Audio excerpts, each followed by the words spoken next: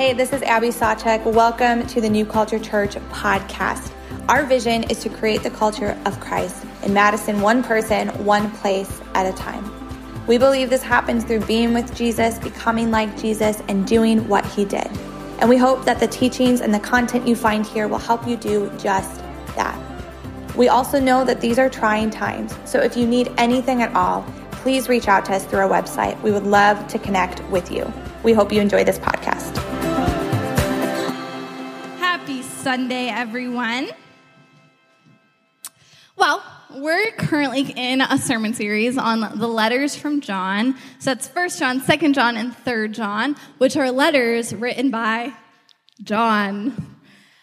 So today we're continuing in that. We're going to be in 1 John chapter 4, but before we go there, I want to talk about words. I like words. I'm a words person. You know, when I was little, my teacher said I talk too much. I just like to say I enjoy words. Vocabulary, lexicon. It's important to be able to express yourself. And today I want to talk about how words are difficult sometimes, and they mean different things to different people. My parents, my mom was born and raised in Puerto Rico. My dad was born and raised in New York City. And when they met, my mom didn't speak any English. She had been out of Puerto Rico for all of 2 months, whereas my dad had grown up his whole life in New York City, so he spoke a lot of English, had broken Spanish. My mom only spoke Spanish. And they dated like that, and they got married, and they were still like that. Their first date to their wedding day was 11 months. They moved at the speed of light, and they didn't learn their languages very well in that time frame. There's this story that my mom has never lived down. My dad tells everybody this story. It's like a joke in our family. If someone's on your nerves or bothering you, to say, I'm going to give you a cookie. And all of you are like, why would you say that? Well, because in Puerto Rico, te voy a meter una galleta means I'm going to backhand you.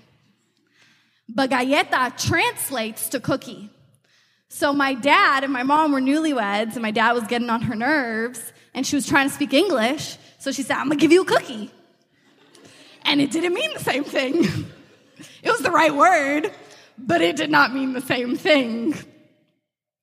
Words mean different things in different contexts to different people because words are complicated. And I think there's this one word in the church lexicon, the church vocabulary, and really in everything, because this word isn't everything, but we're going to talk about it in the context of church. That's the same thing. We're saying galleta when really we mean cookie, and it's the same word, but it means two completely different things. And I think that word is love. We've been talking about love a lot in the past couple weeks because John talks about love a lot. So I'm about to read this passage, and it says love a lot, okay?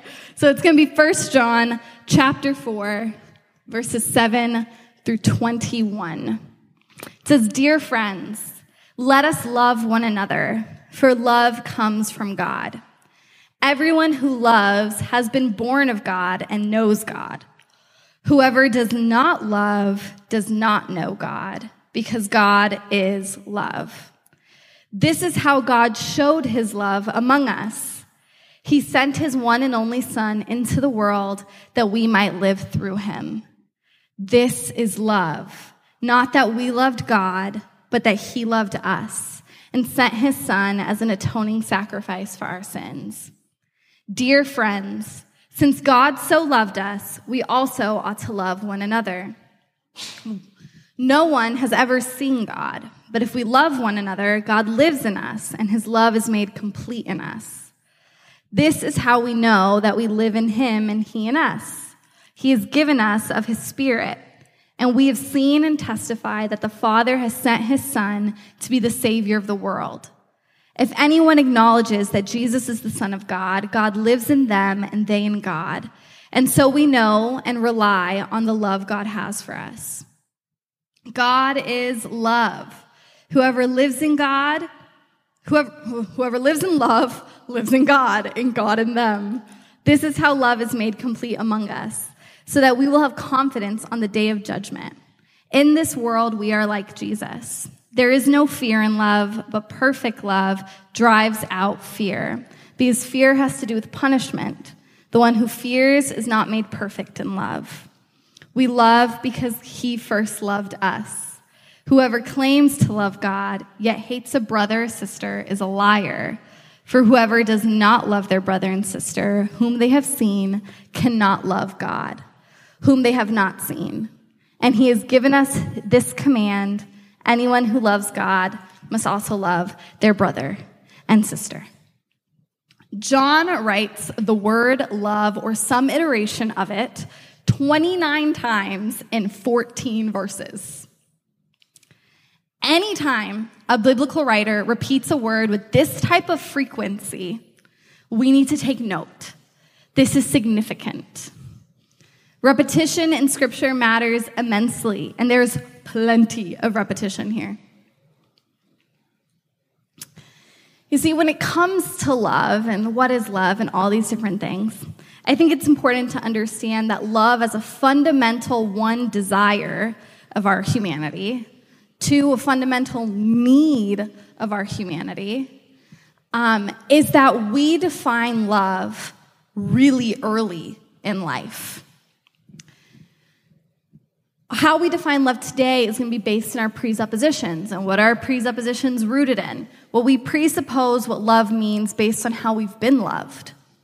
We presuppose love based on our own capacity to love. I think it's why a lot of times we talk about how as humans we understand love in a transactional way. It's the ability to give and receive love. We understand love in the context of a feeling. It's that lovey-dovey, mushy, like warm feeling in your chest. It's the tear-jerker in the movie. It's the way the dad plays with the daughter that makes you be like, oh, how cute. It's the rom-com. It's all those things. We have the ability, and what the scripture is telling us, is to presuppose that God is love.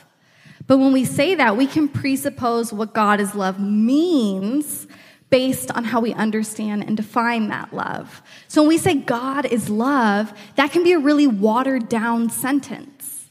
That can be a really simple, easy, like, yeah, sure, God is love. Because we understand it how we define it. The most important observation about love in this passage comes from the declaration that God is love.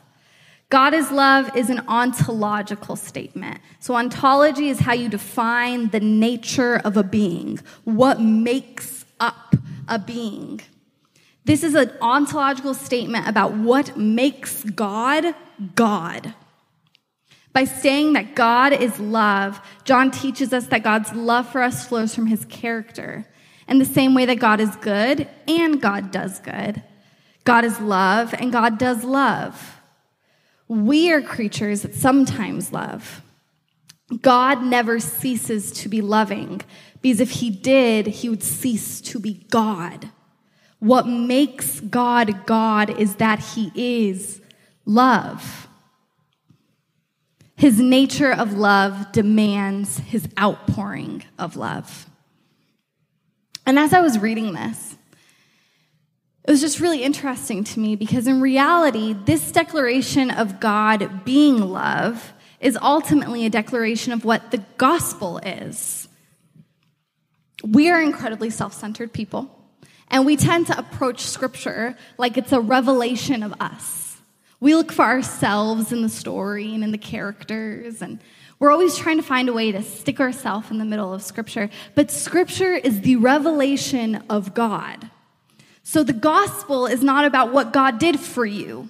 The gospel is telling you something about who God is. What Jesus did on the cross is a revelation of who Jesus is. The gospel is about Jesus. The gospel impacts us more than literally anything else. It is what he did for you, but it's about God. God is love, and John not only tells us that here in his letter, he also tells it to us in his gospel in John 3:16. He says, "For God so loved the world that he gave his one and only Son, that whoever believes in him shall not perish but have eternal life. For God did not send his Son into the world to condemn the world, but to save the world through him." God is love, and the gospel is the evidence of what has always been true. And in that, as we read this and continue in that passage, he talks about God. This is how we know love, that God loved us, not that we loved God. God's love takes initiative in seeking a relationship with us, even at great cost to himself. Even from the beginning of Scripture, when we begin to see prophecies of Jesus coming, nobody asked for a Messiah that would die on the cross. It was God's plan to initiate, pursuing, seeking, and saving us. This story of the gospel is not that God came and saved me and I'm good. It's that love itself, perfect, holy, unmatched, definitive love, loved you, and now you can and must love others. God goes first. That's what makes it holy and perfect love. This love is not in any way dependent on us and our ability to either initiate or reciprocate. God's love pursues us. This love is a gift that we get to receive. We just get to be God's beloved, and we get to learn how to love him in return, and that's beautiful. I listened to this podcast. It was a couple weeks ago, but probably a couple months ago, to be honest. I don't know. I listen to a lot of podcasts. And as I was writing this, I thought about what one of the women in the podcast was saying. And she had just written a book, so they were asking about her book or whatever. And in it, I guess I haven't read her book, sorry. But one of the chapter titles in her book is, I didn't love my husband when I married him. So they were asking her about that, because that's a kind of bold statement. And this is what she said. She said, "Well, I didn't love my husband. I loved how he made me feel. I just didn't know that at the time. I had to learn how to love my husband, and I'll spend the rest of my life doing just that." And something that I've seen over and over again is we just don't know what to do with God's love.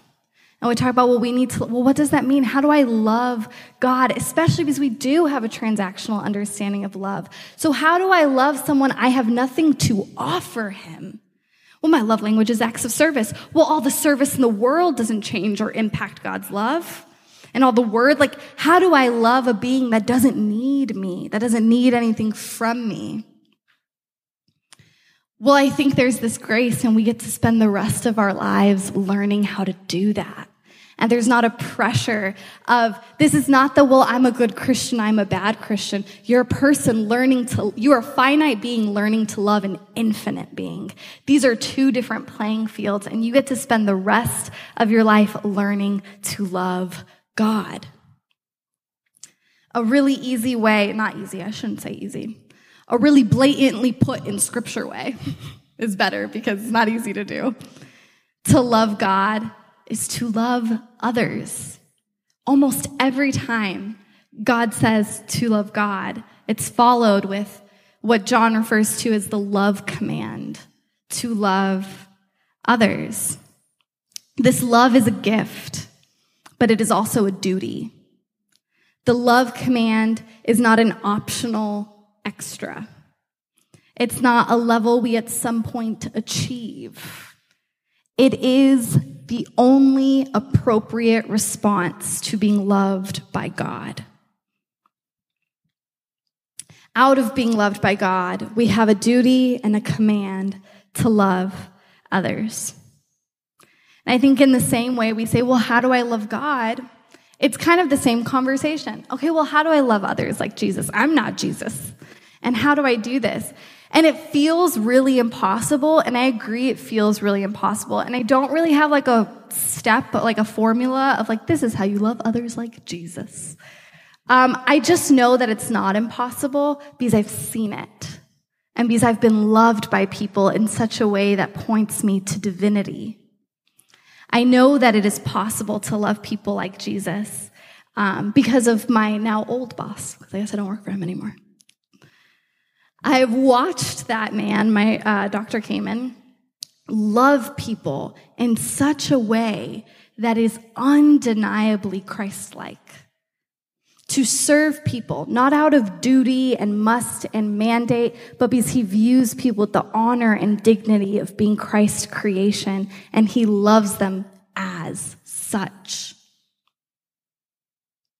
I know that it is possible to love like Christ because I've been loved by others like Christ, and I can look to them and believe that that's worth emulating. The love command is twofold. It is both ontological. It's based in who God is. God is love, so the love command is also experiential. God sent his son. God's character mandates God's behavior. And so as we become more like God, those who are loved by God, right? This is how it's known that we have knowledge of Christ. Our ability to love others is indicative of our knowledge of Christ. In being loved by God and transformed to be more like him, we then love like him and treat others and love others like him. As you continue in the passage, it says, and it's a verse that I feel like people say it all the time. It's on the cover of like the little journals that you can find at Hobby Lobby or at your local Lifeway, even though there aren't any of those around here. And about 50% of Bible college students have this tattooed on them. It's perfect love casts out fear. Perfect love casts out fear. And I want to stay on that track of when we look at what Scripture says, it's a revelation of God, not of us. And I think when we read perfect love cast out fear, we have a temptation and an inclination in all of our Americanness and all of our individualized culture to see love cast out fear, and that means that we have to live in a little peaceful bubble. But the point of love casting out fear is so that we would, perfect love, so God's love, is so that we would step outside of ourselves and bring love elsewhere. The statement that perfect love casts out fear is not followed up with something mushy-gushy. The statement, perfect love casts out all fear, is followed up with, we love because he first loved us. Whoever claims to love God yet hates a brother or sister is a liar. Perfect love casts out all fear. The perfect love of God enables us to bring heaven to earth. The perfect love of God enables us to look like Jesus in our communities and to love others. God's character is our safety. God's nature, being love, makes him safe and secure for us. And we can step out. We can bring heaven to earth. We can show people who Jesus is because of his perfect love for us. I can't open this. Just today, kind of as I was before service looking through my message and kind of prepping it, I thought of, and I'll go ahead and invite Elena to come on up. I was thinking about the Lord's Prayer. And I was thinking really similarly to how sometimes we take the Lord's Prayer to mean, Jesus, like, just help me be on earth as clean-cut and possible until I get to go to heaven. Right? Don't let me be tempted into sin. Come feed me. And we make it about, how can I just get to heaven? And how can I make this go quickly? And we do the same thing when we talk about love. God is love. Yea, I'm loved. And you are. You're so loved. Hallelujah, beloved. You are. You're so loved. But if being loved by love itself does not propel you to love others, then you have missed it.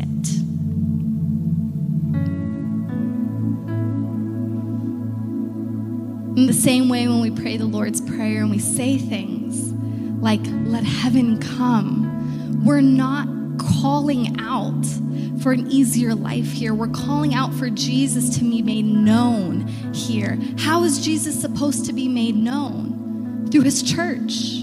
And that is you. And that is me. The point of being loved by love itself is that love might overflow, and that there might be an abundance of love that drives out fear.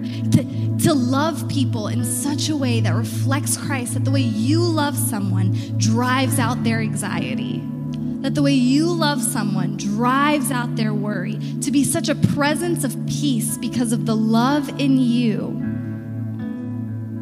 is to answer the prayer. It is to answer the cry of let your kingdom come and your will be done. His will is that we might love as he first loved us.